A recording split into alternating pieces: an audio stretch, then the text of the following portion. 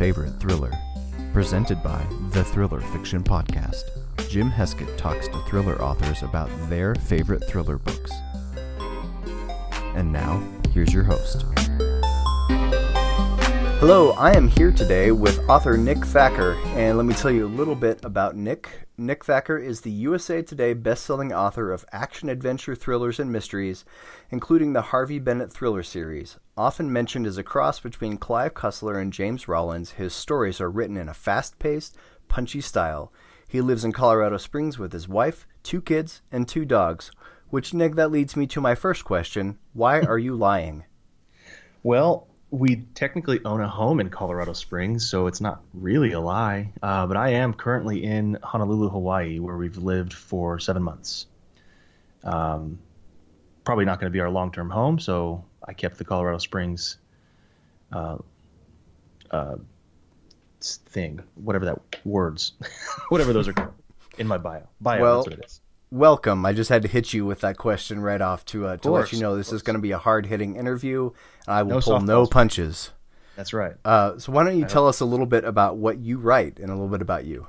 Yeah, well, I mean, you hit the nail on the head, probably because I wrote that bio, I think. I try to write books that are very plot-forward, with some good character development, but in that order. You know, I started reading thrillers because I liked the plots. I liked what was happening, the machinations of stuff, and I wanted to put that in my books.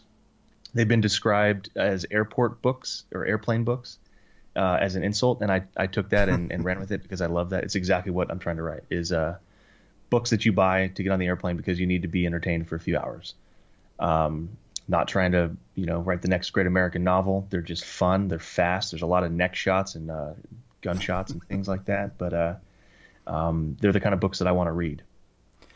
I don't take airport thriller as an insult either, because the way I look at it, is I'm an author too, and we're not curing cancer, but right. The way I figure out my service to humanity is if I can make somebody forget about their crappy life for a few hours and dive into something fun, then I feel like I've done my job.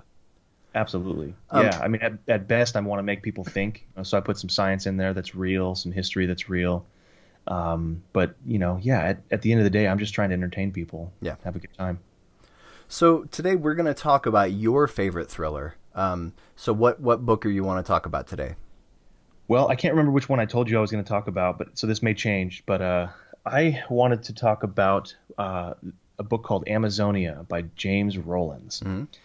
It is just like what I just described. It's very plot forward, but there's some good characters in it as well. Definitely in the realm of what I would call an airport book, but it is just a rollicking good time set in the Amazon rainforest. Can you give us like a little teaser or kind of a synopsis that doesn't spoil anything? Sure. Yeah. So the opening chapter is set in the Amazon. There's a man who stumbles out of the jungle, and he's dying. He's got some kind of virus inside of him.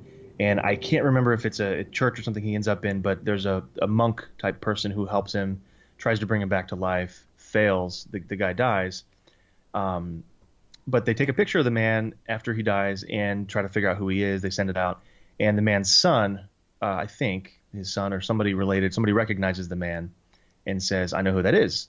That's a man from an expedition that entered the rainforest years ago, and no one's ever heard from them since.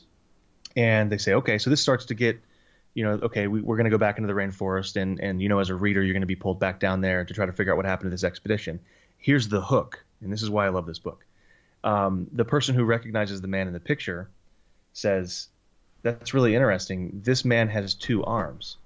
And the guy's like, well, yeah, of course he does. And the guy says, well, when this man went into the rainforest 10 years ago, he only had 1 arm.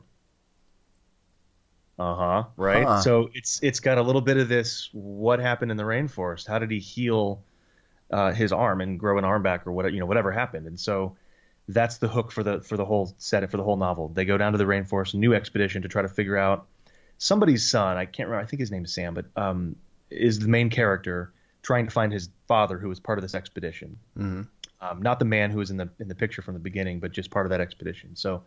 There's some of that father-son.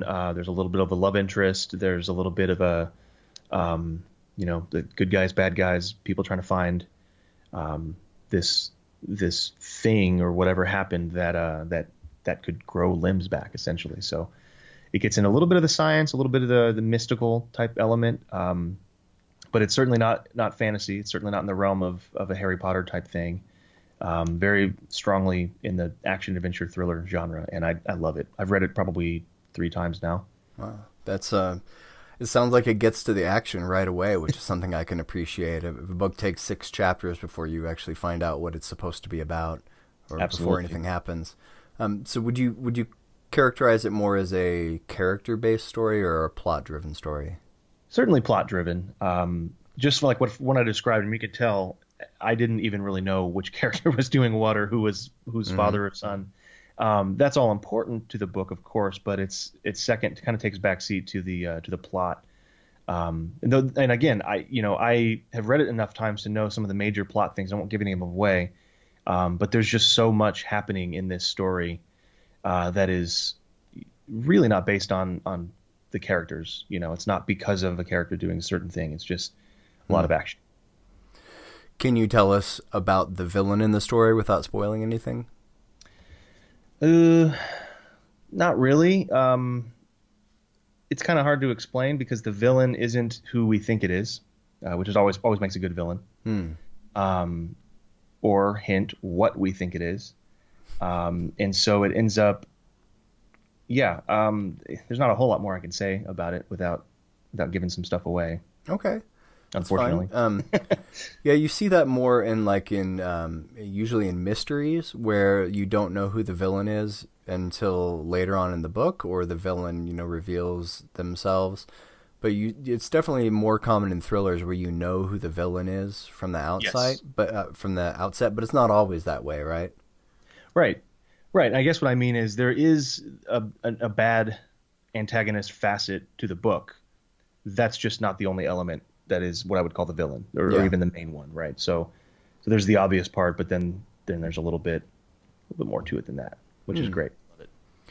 Would you describe this book as a page turner? Absolutely, 100%. What does it mean to be a page turner to you? For me, I get about 2.5 minutes a day to read because I have kids, and so when I go to bed, that's the only thing I want to do ever is sleep.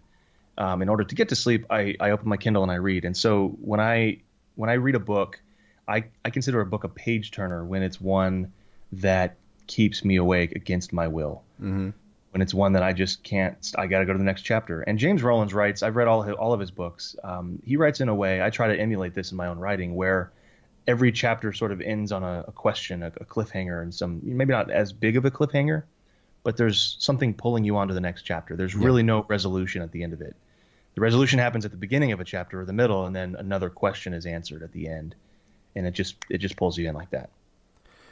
Is this book part of a series?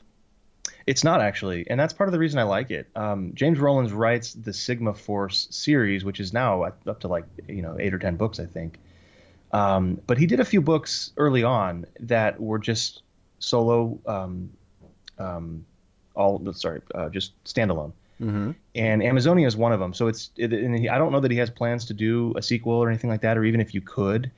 And so I think for that reason, the book really stands on its own because it's just a full story. There's nothing, all the loose. It's so satisfying to read because all of the loose ends are closed. All the loops all the holes are closed. The open loops are closed by the end of the book, and so it makes it for a really satisfying read because there's no more story than that. Everything is done. Interesting. These days, especially as you and I are both writing series that are going to be 1,000 books long. It makes more money, but it keeps readers engaged for a longer period of time. But because we have to sacrifice having fully closed loops at the end of all of our books. They have to leave some open, even if it's just, hey, this character's not dead yet, so he can come back later, or she can come back later. It seems like that's pretty common with thriller authors who, at least for traditionally published thriller authors, who early in their career they might have more standalones. Like most people, Lee Child is kind of an anomaly that he only ever writes Jack Reacher, and that's, as far as I know, that's the only thing he's ever written. Like his first book was the launching of his series, but you see more authors who they'll put out a couple of standalones before they start their series.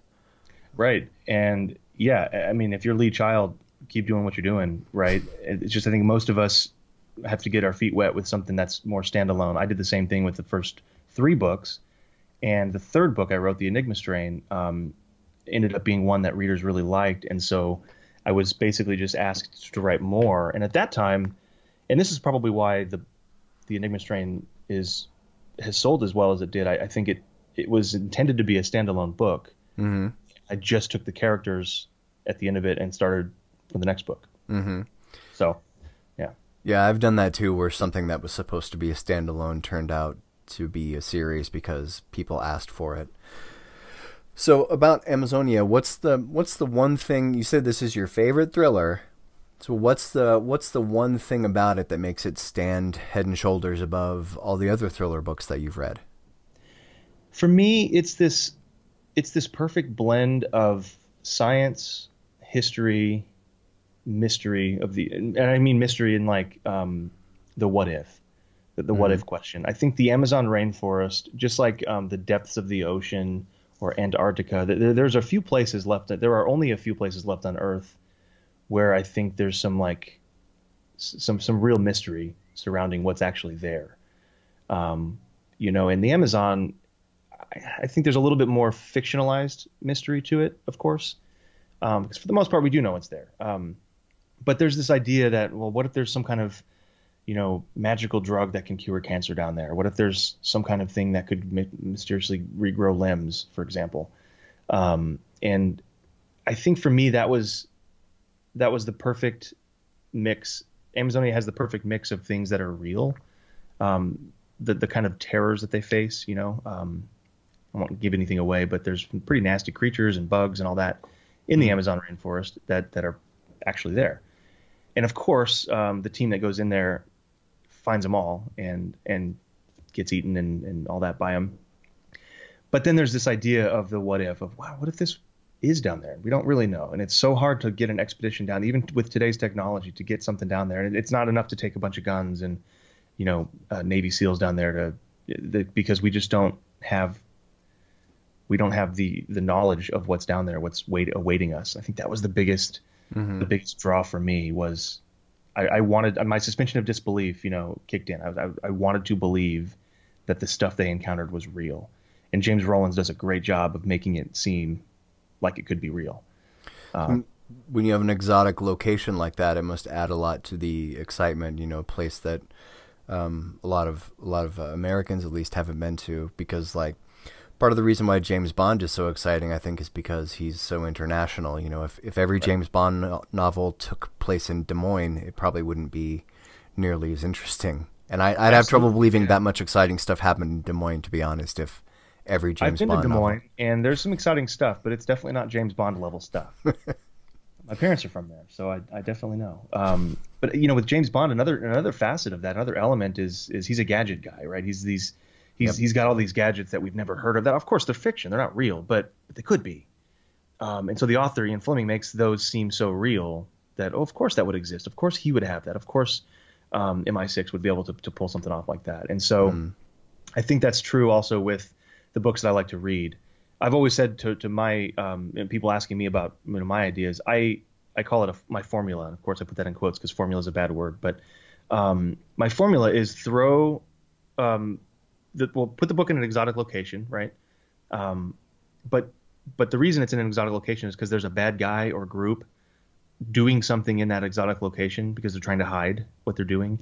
Give them some technology that's not quite there yet, like it's maybe a prototype today that's actually a prototype now, but they've actually figured it out. They've cracked it. They know what to do to make it real, and they want to, of course, take over the world with it. And then let the good guys go find them, go figure out how to get down there, and so they have to battle the elements, whatever's in that exotic location, and then the technology itself, not to mention all the bad guys. So that's been sort of my formula, and Amazonia fits that, you know, to the T. It's got some of the technology, some of the modern guns and weaponry that they bring down there with them, thinking that's going to help them. It's got the real locale of the Amazon rainforest, and all the things and creatures that are nonfiction that are actually there. And then it's got a little bit of this, well, okay, that's not real science, but I see how you made it real science. I see how that makes sense to me, you know. And I'm not a scientist, so I'm sure if someone's reading the book that a book that I like, the Amazon or the Enigma strain, I put a bacteria inside of a virus. I don't know if we can do that or not, but I did enough research to know that it's smaller than the virus, so it fits in there or whatever, or maybe the other way around. But the point is, like, it's enough science that it's like, okay, well, this is hopefully plausible enough that you can latch onto it and be like, okay, it's not just out of left field. That's better than just saying, well, I'm not going to give you any information about the virus or the bacteria. It just is, and just good luck, reader. Mm-hmm. So you said you've read basically all of James Rollins' books. What is there a common thread to all of them that makes you want to gobble up all his fiction? Yeah, I think the common thread is similar, very similar to what I'll just admit it here. I pretty much model my thrillers after what James Rollins has done because, again, I write what I like to read, and his stuff is what I like to read. I think if I were to nail down what his formula is, if you will, it's very similar. It's put the book in an exotic location, and the difference is I think he's causing the reader to ask the question, this seems like magic. The bad guy's doing something magical. The bad guy's doing something that's fantasy, that's not real. And then by the end of the book, he pulls the curtain back and you see it's just the guy in the Emerald City just pulling strings, right? It's these things that it's not fantasy at all. It's real. It's science. At best, science. At worst, it's just bad guys doing bad guy stuff, and we had some red herring to chase. All of his books kind of do that, and so now with the Sigma Force stuff, it does get a little convoluted because you've got all these characters and an ensemble cast going on with different people falling in love with different people, and so that's got to be a part of the story, and I get that. But the fun is still there. It's still driving the story forward. Where you've got, like, an example is an opening. I think it was called the Judas Strain. It's book 4 in his Sigma Force. I'm looking at the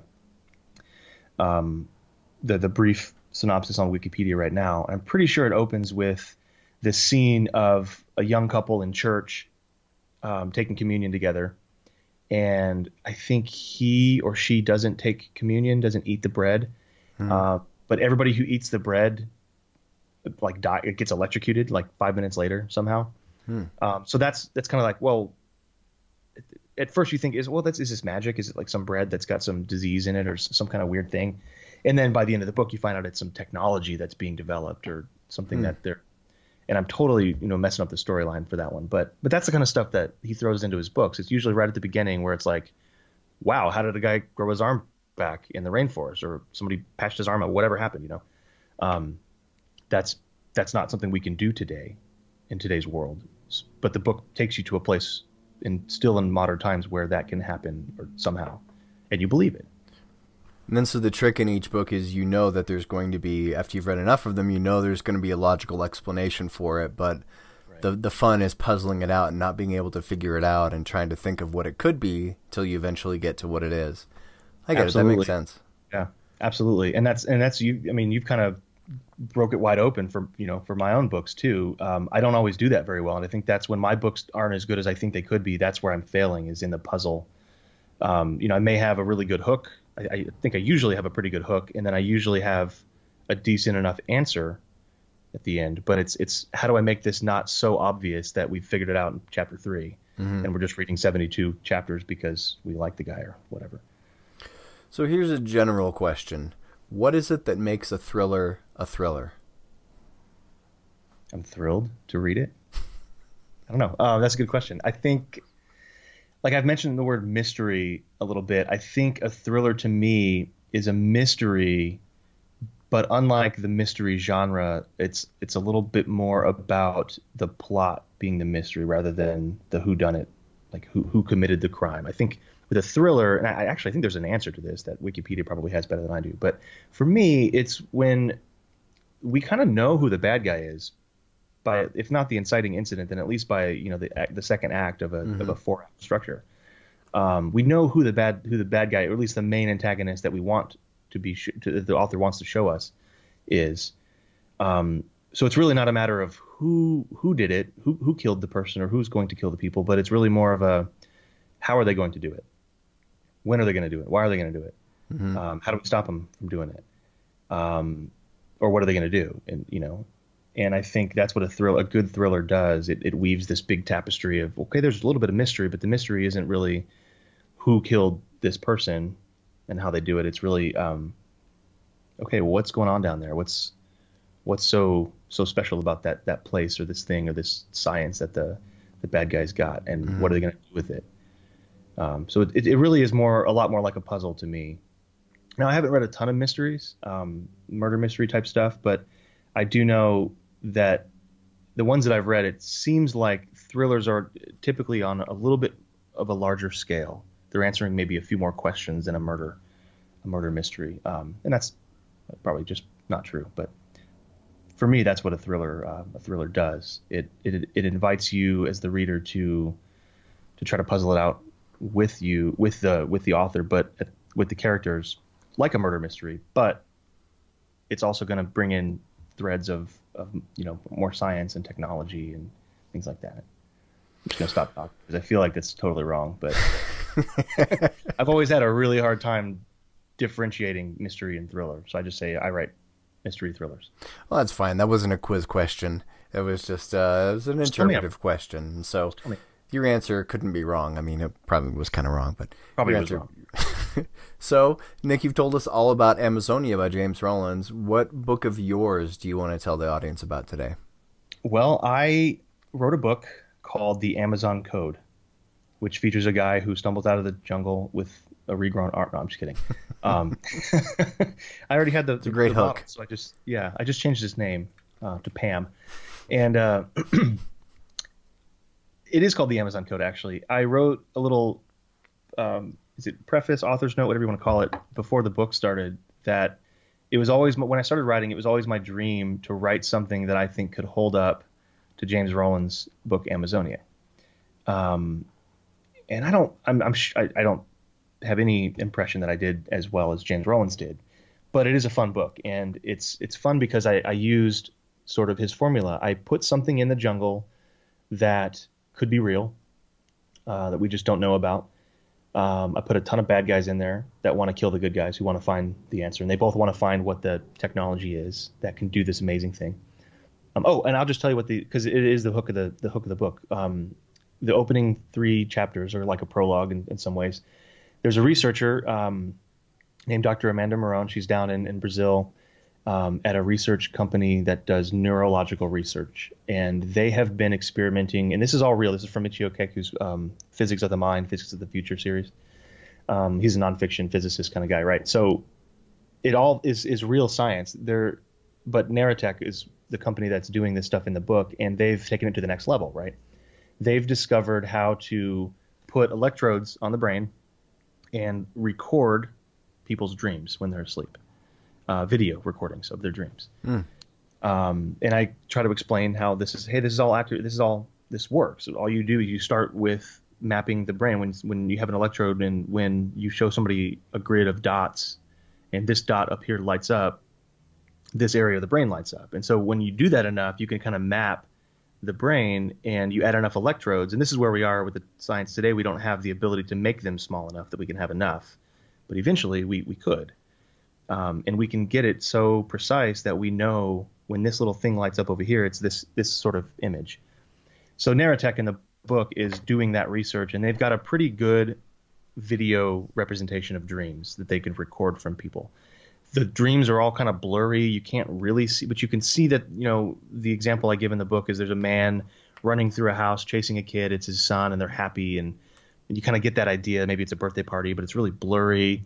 And then the man who's dreaming, it's all from his point of view, looks out the window, and across the street, there's another man that's all gold, completely covered in gold. And it's not blurry. It's totally crisp and clear, and it plain as day. And so at first they're like, what the hell is that? Like, they think, someone's been hacking their data. But then they start to realize that they've been testing other people, and all these people have the same golden man in their dream. And they're like, well, what the hell? How does that all happen? So they do some research. They find out that the people they're testing that have the golden man in their dream are all descended from a certain tribe in the Amazon rainforest. So that's what kicks off the book, right? They have to go find this tribe and figure out what technology or whatever it is that causes them all to have this golden man in their dreams. Interesting. So that was my like homage to James Rollins there with the Amazon Code. It's the second book in the series. That's Harvey Bennett book 2? Book 2, yep. I haven't read the Amazon Code, but I have read the Enigma Strain. And if the Amazon Code is as good as the Enigma Strain, I'm sure I would enjoy it. So I did enjoy the Enigma Strain. Well, thank you. Yeah. I also wrote a book. You also did, so you kind of had to read the Enigma Strain. I sort of forced you to do that. Yeah. Anyway, that book is The Severed Pines, which is available on Amazon, and the Amazon Code is available on Amazon, and Amazonia is available on Amazon. I don't know if it's available on Amazon in the Amazon, because I don't know if there's an Amazon website in the Amazon, but there could be. I don't know. Maybe. The Amazon runs through several countries, right? It does. Yeah, I mean, it's really more of a basin rather than just one river. Right. But it goes through a ton of little towns, and mostly Brazil, but yeah, Peru and a little bit of Venezuela maybe. Okay. Well, Nick, I wanted to thank you for spending time to chat with me today. This has been really great, and that book, again, was The Amazon Code by Nick Thacker. Thank you, Nick. Thank you.